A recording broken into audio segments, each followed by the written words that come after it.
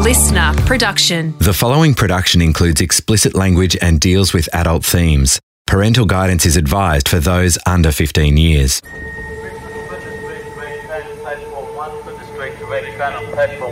Hello, I'm Adam Shand and welcome to episode 6 of The Trials of the Vampire. Last time the investigation into the murder of Shane Chartres Abbott began, a man named Mark Adrian Perry had been identified by police as a person of interest. He was the former boyfriend of Penny, who Shane was accused of attacking. An associate of Perry told police he had been hell-bent on revenging his former girlfriend. I want to understand just who Mark Perry is, and to ask what caused him to spend 7 years on the run after a murder if he wasn't the killer.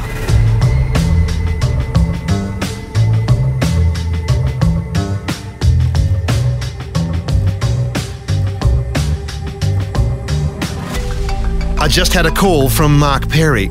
I tried to reach him through mutual contacts but heard nothing back. I didn't expect to. As I started writing this episode, I gave it another shot, and within the hour, Perry called. The voice on the line was soft, but the tone was cold. He wanted to know who I worked for and what I was doing. I explained myself and suggested a meeting. No, he said. He wanted to be left alone. He was a loner these days. He couldn't even see his daughter, he said. So I agreed to leave him alone. He has that right. He's been convicted of no crime. He wished me a good day and hung up. Chip Legrand of The Australian is the only journalist that Mark Perry has met with to date. Perry's still considering if he'll tell his story in the newspaper. And it is a fairly kind of little remarkable chapter. I mean, he was at that stage Australia's most wanted man. Remember, he had $1 million reward for an information leading to his arrest. So there's still part of him that says, I want to be vindicated, that I want to talk to journalists, I want to have some form of story told about me. Is that where he's at?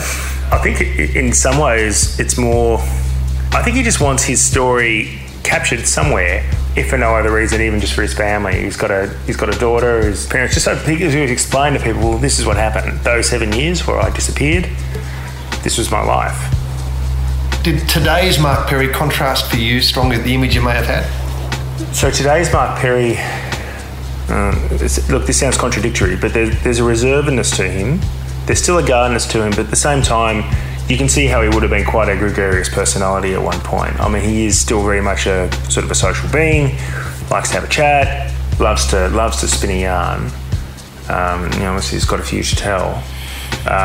He's very disciplined, so he's extremely fit. He trains every day in sort of a mix of martial arts and other things that he does. He does a bit of personal training on the side, so he's quite disciplined in some ways. And I guess like a lot of sort of the key figures in that time in Melbourne, in that sort of late 1990s, early 2000s. I mean, you always got to question how many of their decisions and actions were partly just explained because they were also high at the time. I mean, and that was the police and the crooks. Now that he's sober, you can kind of see why, albeit a fairly ill-chosen profession, he was quite successful for a while in terms of his level of organisation, and he's got a lot of street smarts about him. In the early 2000s, Perry was riding high. There were plenty of women and willing criminal associates back then. All of them are gone now, and many gave Perry up to the cops on the way out. It's no wonder he prefers his own company these days. When the going got tough, his friends betrayed him one after the other. For a time, the power he felt seemed almost real. He talked like a gangster and tried to act like one. He would always talk tough, always wanting to take revenge. In 2002, at the time of the attack on Penny, Mark was in a relationship with another Thai woman, known as June. They had a child together in 2003. At first, June didn't know what her boyfriend did for a living. June later gave 2 statements against him. An actor is narrating her evidence. He told me he was a personal trainer and a consultant real estate agent. He would always wear tracksuit pants and move back and forth. He would never have a routine or keep regular hours. All of his friends were rich. Mark would always have cash. Mark would always use drugs on the weekend. The majority of the times, he would use cocaine. This cover story didn't satisfy June for long.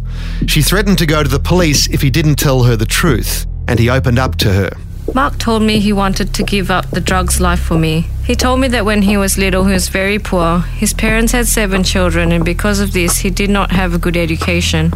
His first job was a security guard at the Provincial Hotel in Fitzroy. It was there he started to meet a lot of people. At first, Perry was just selling marijuana, but later he stepped up to cocaine and other recreational powders and pills. Melbourne's illicit drug industry was thriving. Cheap party drugs like ecstasy and methamphetamine had transformed the nightlife of the city, and the people who supplied that demand were making fast fortunes. However, an intense battle for market share between the main factions was turning nasty and violent. Perry was on the fringes, but he wasn't immune to the suspicion and paranoia spreading over the ganglands. Mark would always talk tough, always wanting to take revenge. He would talk about his friends bashing people, burning cars, gangsters getting killed. Mark would talk about his friends taking revenge on people who did the wrong thing. Mark said he loved what he was doing because he was strong. He could do whatever he wanted and get away from the police. While I was with Mark, he would read the newspapers and would say, "Oh look, my friend has been killed." I did not know who he was talking about, but it was about the gangster killings. June became enmeshed in Mark's criminal world. He threatened that if I opened my big mouth, he would put drugs in my bag and then I would be in big trouble. I felt that I was being used by him. If he went out at night, he would make me go with him in the car. I told him that if he was dealing drugs, I did not want to be with him. He assured me that he just wanted my company. He was a sweet talker and a dreamer and would always talk shit. But June stayed with Mark throughout turbulent times in 2002. She said that in August he abruptly departed the state and bought a house on the Gold Coast in Queensland with an associate. This was around the time of the attack on Penny. He was very, very scared, and that's why he went there. He said that he wanted to get away as he was sick of everything in Melbourne. While he was there, he would travel up and down all the time from Queensland to Sydney. The sea change in Queensland didn't last long, according to June. By New Year's Eve, Mark was back in Melbourne, renting a city apartment which he later bought. After a short time, he started getting stressed and depressed. He talked about a lot of people who had betrayed him and that he started running out of money. To this point, June was unaware of Penny's existence and her relationship with Mark. I found a woman's telephone number and address. It was a Thai lady. Mark told me that somebody had bashed and raped his ex-girlfriend very bad and that he was trying to help her. Mark became increasingly erratic, disappearing for days on end without explanation. There were violent arguments with June, followed by remorse and attempts to buy her forgiveness. She left him numerous times, but again and again he won her back. In March 2003, June was expecting Mark's child. In October that year, 4 months after Shane's murder, June could no longer tolerate the mood swings and mysterious absences. 7 months pregnant, she returned to Thailand, but Mark followed and she took him back. He was the father of my child. He wanted another chance. He again said he had changed. He would be a good man. They bought a house together at Pattaya Beach, a haven for tourists 100 kilometres east of Bangkok. Mark told me he had sorted out all his problems in Melbourne and he did not want to go back there at all. June gave birth to their daughter in December 2003, but the new father wasn't around for long. Mark returned to Melbourne but came back and forth to Thailand 3 or 4 times. June thought he was back with Penny. On one of the times he came back, he told me that the man who raped Penny had been killed. Mark said this man who came out of jail had been killed. I asked why they do this. Mark said because he was mental. I thought to myself, this is the reason why Mark came to Thailand to see me. I was so scared. I told him that if he wants to start a new life with me, he cannot talk about this anymore. Mark's new life in Pattaya included business associates like Marcus Hilton, an English drug dealer with Australian connections. Hilton was living like a lord in Pattaya Beach in a mansion worth £1 million. He had a factory churning out ecstasy and methamphetamines for sale in the UK and Europe. Perry's house was next door to Hilton's in Pattaya's upmarket Jomtien Palace Village, according to police intelligence. Perry was making trips to Europe and Colombia in South America on cocaine business with Hilton. At the same time back in Melbourne, investigators were following Perry's progress through credit card transactions and travel bookings. The paper trail showed Perry making regular visits home, but only staying for a few days at a time. Police seemed in no hurry to bring him in for questioning on these visits to Melbourne. Former police I've spoken to are surprised that Perry was allowed to come and go so freely. Chris Costo is a former Victoria Police detective. He's taken a vital interest in this case for reasons we'll get to soon. The suspect was nominated on the 16th of June. So you would assume that some initial work would have been done, and at some stage they would have said, you know what, let's go and grab Mark Perry. Time to a story. We don't care what he says. Let him say that he was down at the bottom of the garden with Tinkerbell and Peter Pan who were picking posies. We don't care. Put him. Time to a story. This was not done. Charlie Bazina was a senior investigator with the homicide squad at the time, but he wasn't on this case. He told me there was a rationale for giving Perry a long lead. Because in this case, the critics of the police investigation say there was a strong argument to pull Perry in at that point and just register his demeanour, get something on tape, even if it's no comment. Would you have done that? No, not at all. Not at all. In the day and the age we live in now, you work on the premises as investigators, that you bring someone in, they're going to say no comment, especially if they've got some criminal background. Is it tactfully for us, we bring the person in and we put the allegations to him and we get his side of the story. That's one aspect. The second aspect is we bring him in and he says, okay, Charlie, I'm here. Well, what do you want? Well, I want to talk to you about the Charters Abbott murder. Yeah, know nothing about it. I start looking silly about saying specific things. So, and you've twigged him. Exactly. Then all of a sudden, you're not going to identify your witness. I've got information that suggests ABC. Okay, that will work to an advantage that's going to put him on alert. The seasoned crook knows about not talking on phones, not talking in homes. But crooks become lazy, and they will talk on them. We've had major drug dealers in the past, and they do. Invariably, they know about telephone intercepts, yet they continue to talk on them. Because they didn't have any evidence that placed him on the scene. Correct. There was no phone towers, there was nothing. All they had was the hearsay evidence. So, your experience, it's better to wait till you get something more often than not. But then again, one of your starting points is to say, okay, we'll bring him in, and let's see what his alibi is. Well, look, we've got an allegation that you may have been involved in the Charters Abbott murder. He can put up his ironclad alibi and says, well, I was in Thailand at the time. But we can support that through travel documents. Okay, well, I was in Wollongong at the time. A lot harder to do it. Who were you with? Okay, these guys are going to swear black and blue that this guy was with him at the time. Hard alibi to break. So then ultimately you're setting him up. He then starts setting up his defence at that stage, if he needs to set up his defence. So they're the things that are going through the investigator's mind. Of course, Perry wasn't the only suspect.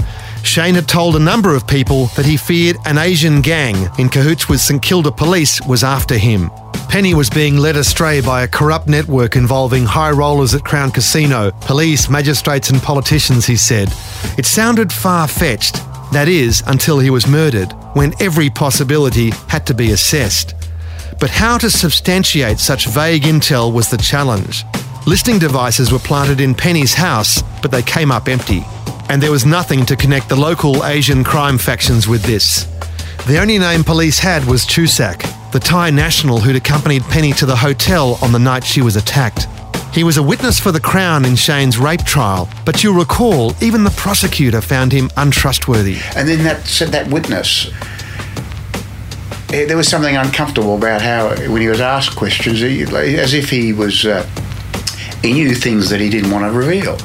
Chusak was shifty and evasive in the box, but he gave nothing away, and he was long gone. But maybe not forgotten. I found a story from November 2003 on a German-language news site in Thailand, the Pattaya Blatt. A man of the same name, Chusak, and the same age, 37, and the same business, was arrested in a dramatic air and seaborne operation targeting an illegal floating casino in the Gulf of Thailand. Dozens of police rappelled from helicopters onto the deck of the Olivia, a 16,000-tonne vessel registered in the Ukraine. Other cops were already on board posing as gamblers and covertly filmed the activities on board. 58 people were arrested, including Chusak. He was found guilty of illegal bookmaking and sentenced to 3 months jail.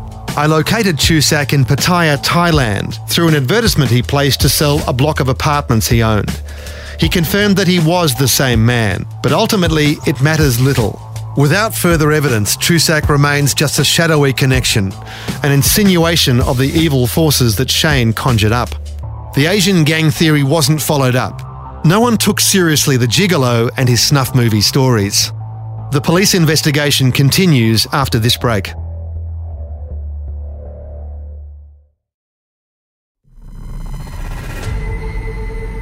Over the next year, police watched Mark Perry from a discreet distance as Operation Clonk ground its way forward.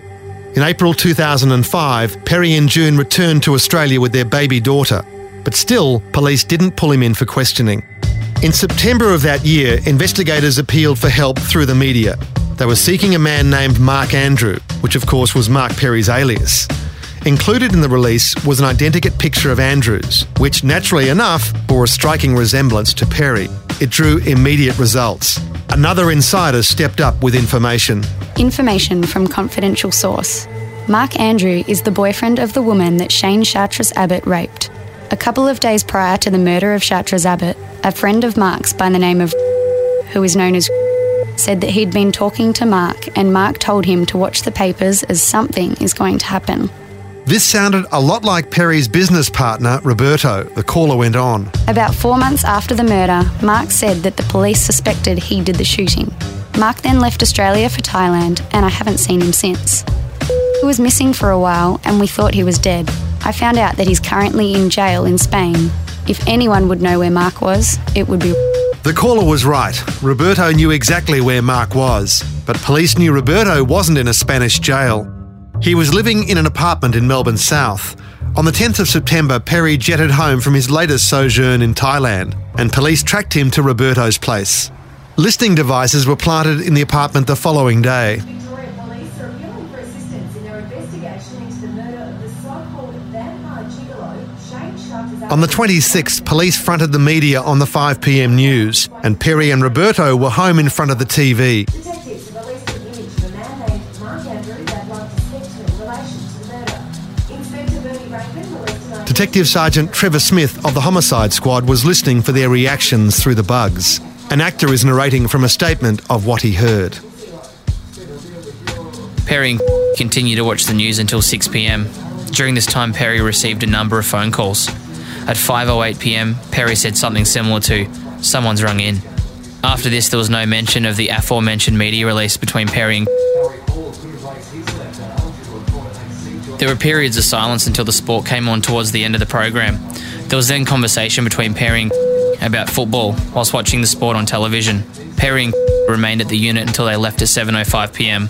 During this time, I found the lack of conversation between Perry and during and after the media release was conspicuously suspicious. In other words, Smith thought that his targets were aware of the listening device and kept their mouths shut.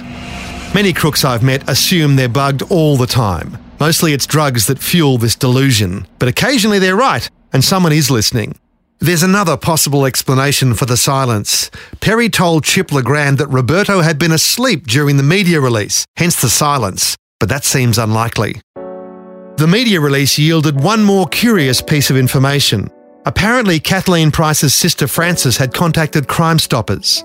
You'll recall she was living with Shane and Kathleen in 84 Howard Street Reservoir at the time of the murder. She told Crime Stoppers she'd recognised the image of Mark Andrew in the media release. With another man, he had been watching their house in the days before the murder.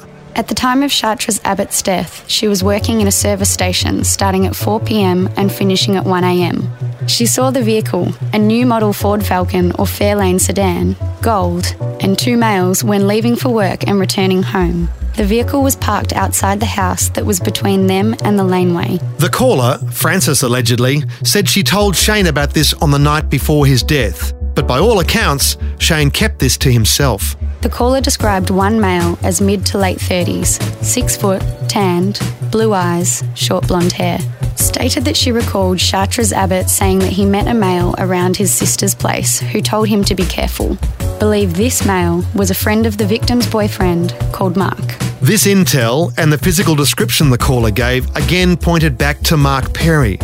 But again, Shane never mentioned this to anyone else. He was concerned about Asian gangs and corrupt police, not Mark Perry. The investigators considered asking Frances to view an identity parade, presumably with Mark Perry included in the lineup, but that never happened. I contacted Shane's lawyer, Ross Privatelli. I asked why had Frances taken so long to share this knowledge.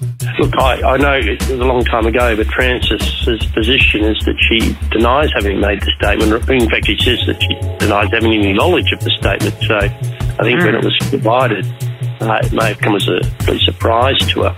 there really probably would have been no reason for her to say that. My view is that she's putting her position truthfully, and has no knowledge of the statement. I'm not quite certain why it wasn't followed up by the police in terms of identifying who the person was who made the statement. Victoria Police won't comment on the alleged call from Francis. In any case, nothing came of the information, and Mark Perry's freedom continued. It's fair to say that Victoria Police were busy at the time. Vic Pole's elite Piranha Task Force was mopping up the blood of the Gangland War, which was nearly at an end. A wall of silence had crumbled in 2004-05, and hitmen were lining up to inform on their former bosses. Deals were on the table for the right stories: reductions in sentences, waiving of tax bills, immunity from asset seizures, even if the testimony did not lead to a conviction. One such individual saw a golden opportunity.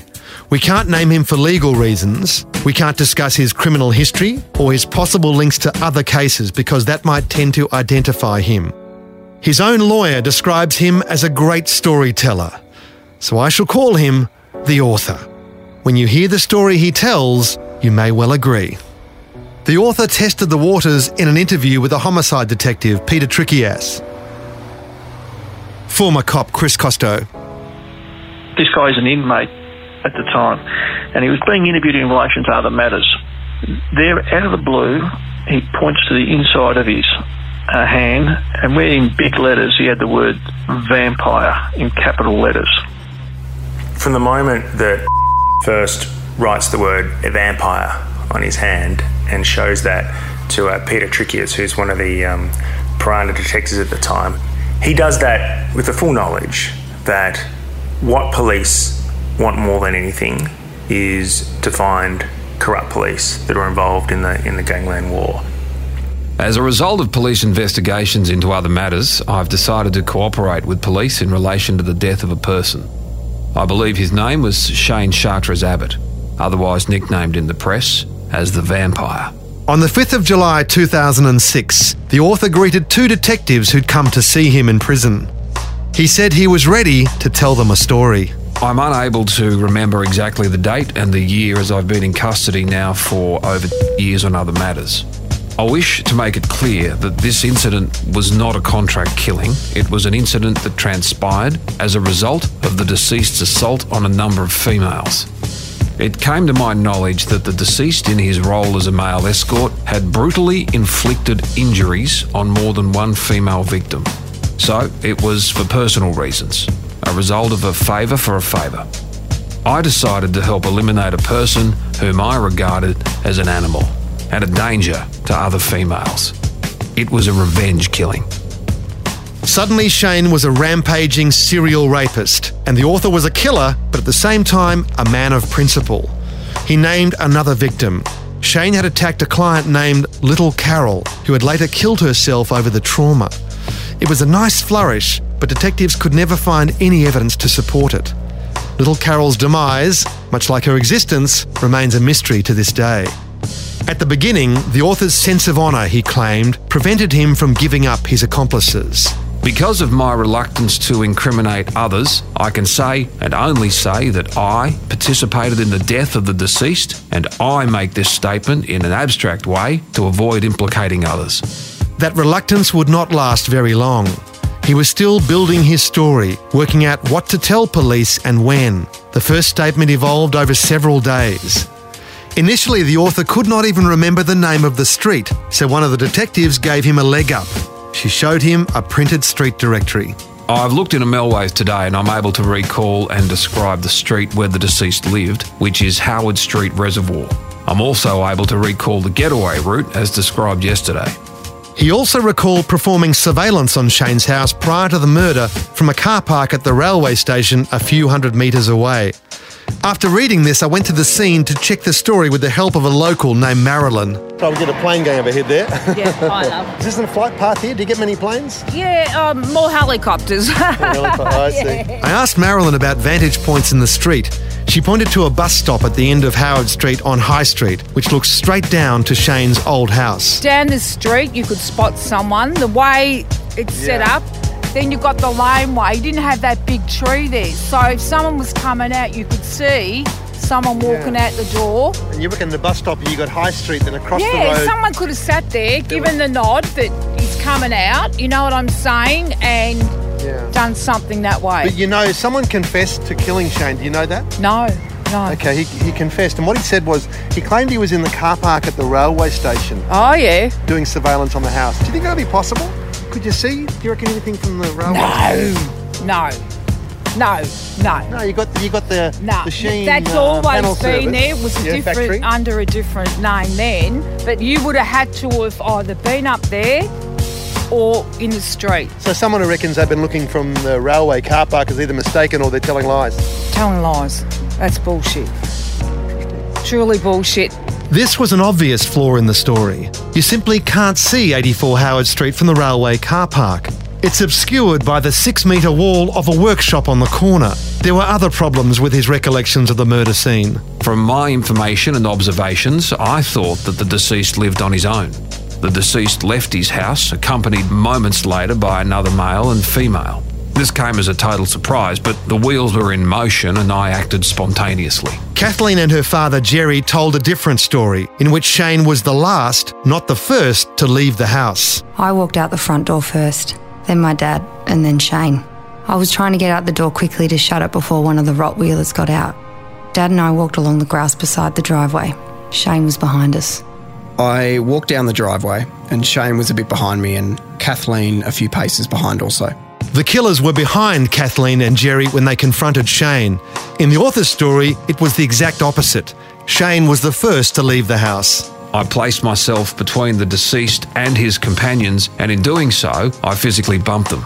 It was done to extricate him from the other two so that no harm could come to them as a result of a stray bullet or something else unforeseen. As we know, Jerry Price got clobbered in the face by one of the killers. I would have been next to the letterbox when, out of the blue, I felt a blow to the head. I don't know what hit me or from where. The blow caused me to fall to the ground. But the author stoutly denied this. There was no personal physical assault, although there was physical contact to ensure their safety and the ability to carry out the shooting of the deceased as quickly as possible.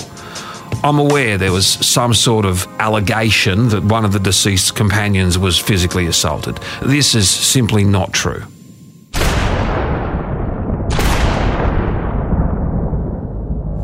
I fired 2 shots from a .357 revolver. I know that one of those shots hit the deceased in the head-neck region. It's hard to say, as his defensive reaction to being confronted by a firearm made his movements a little erratic. By that, I mean he was kind of ducking. I fired 2 shots, and I'm sure both hit the mark. With the first shot, I was aiming for his chest, and the second, I presume it was around his head-neck area. I have some recollection of seeing black around the deceased's shirt or neck area. This could have been when he was going down. This cold and matter-of-fact description of the killing was at odds with the forensic evidence. 2 shots, fired at very close range. No aiming required when the gun is millimetres from the target. At the time of the incident, I was wearing blue denim jeans, runners, a grey roll-neck jumper and a dark-coloured beanie. The beanie was pulled down my forehead not to obscure my vision, and the roll-neck jumper was rolled up to the bridge of my nose and acted like a kind of balaclava. This part of the author's story did tally with evidence from the witnesses, but this information was already in the public domain through the media.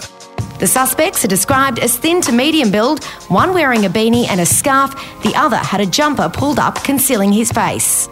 The police needed names to help stack up the author's claims, and soon he complied.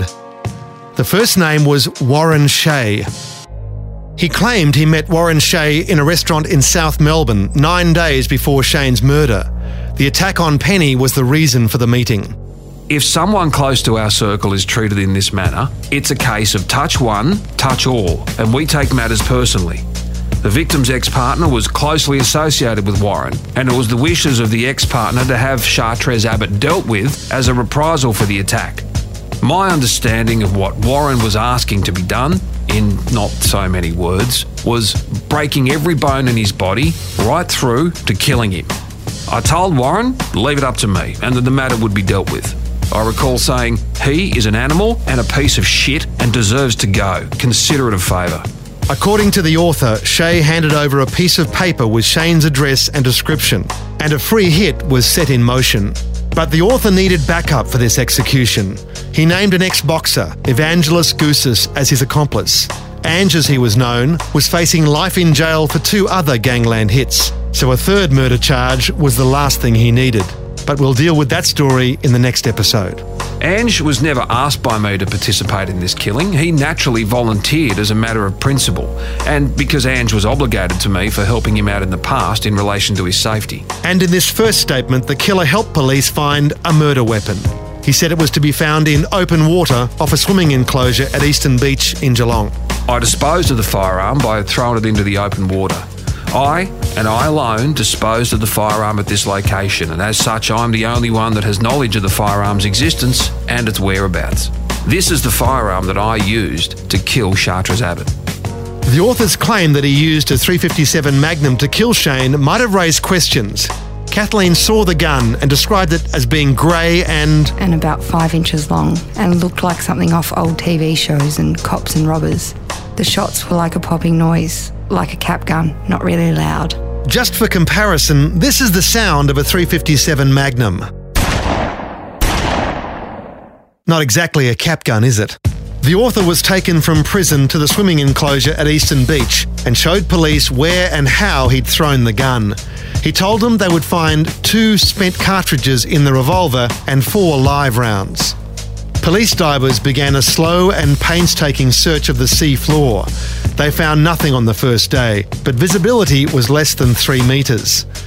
A second dive was made in worse conditions 2 days later, and still nothing. A third dive was made on July 16, when visibility was up to 6 metres. And within half an hour, Senior Constable Rebecca Caskey signalled the target had been located. At 12:45, I saw a bright orange object on the seafloor. On closer examination, I found that it was a large revolver. The firearm was lying with its barrel pointing out to sea. It was lying on its side, but just protruding out of the sand. This was a remarkable find for investigators. More than 3 years after the murder, the gun was exactly where the author said it would be.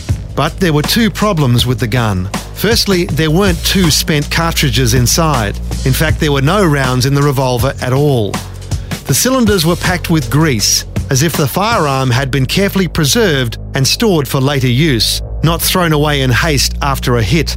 Secondly, the gun was so badly corroded it could not be matched to the bullets that killed Shane.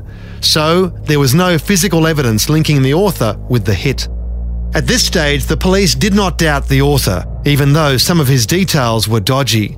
Who in their right mind would confess to a murder they hadn't committed?